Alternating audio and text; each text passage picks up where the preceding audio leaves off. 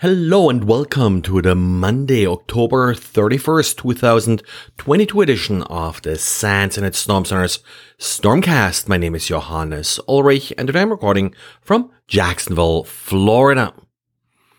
Multi-factor authentication is, certainly a must these days for cloud services like Office 365.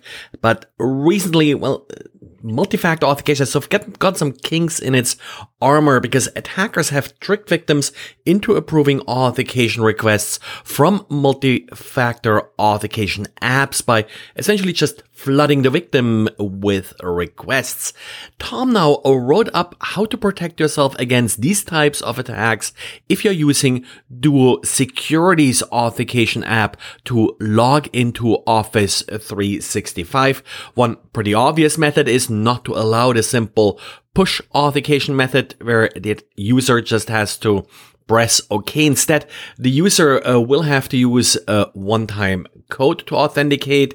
This can be enabled by only allowing a code authentication to be used with Office 365. A little bit in between kind of the simple app push and the one-time code option is also a verified push. And what this really means is that when the user logs in, the system will display a number to them, and then they have to enter that number into the app in addition to approving the login. Of course, the victim wouldn't really see a number that's being displayed to the attacker. So that flooding with bogus requests wouldn't really work quite well in this case.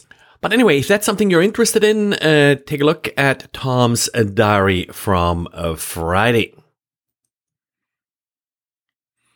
And back in September, Microsoft fixed an interesting vulnerability in the Windows TCP/IP stack.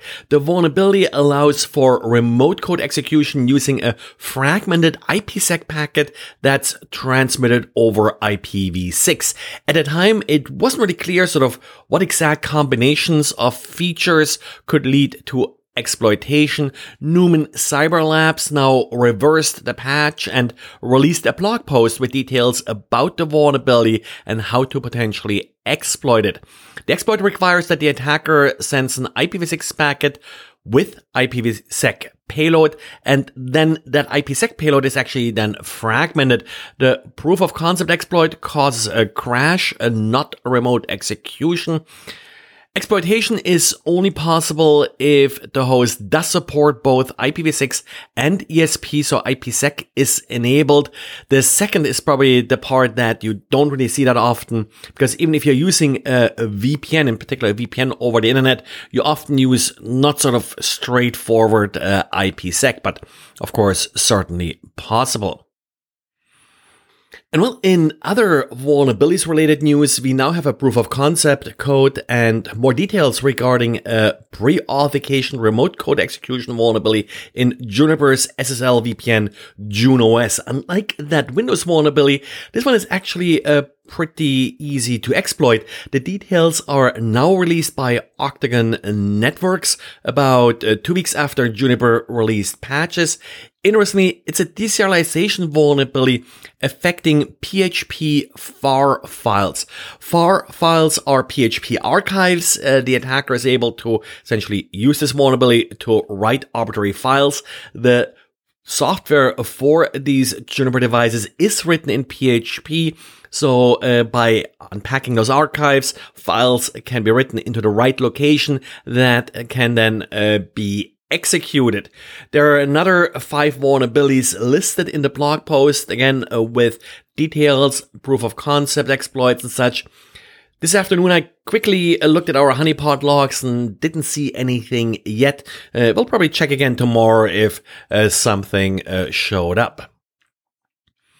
Raspberry Robin, a worm that was actually originally first covered by Red Canary back in May, was a little bit a riddle because Red Canary didn't really see any post-exploit activity. So that's why they called it just a worm. It just infected systems, usually via shared USB sticks, but didn't do anything else. Microsoft now has an update on Raspberry Robin, and it found it now spreading ransomware and other malware.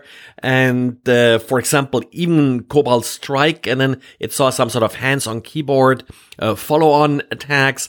Microsoft found that Raspberry Robin is really part of a larger ecosystem, and in a blog post that they published, they sort of mapped out how the worm interacts with all the other pieces of the ecosystem. Not sure if we really should still call it a worm at this point, maybe more a dropper. Overall, great write-up and something for threat hunters to read, to look for specific TTPs and such to look for. So definitely take a look at the full blog if you're interested in those details. Well, and that's it for today. So thanks again for listening and talk to you again tomorrow. Bye.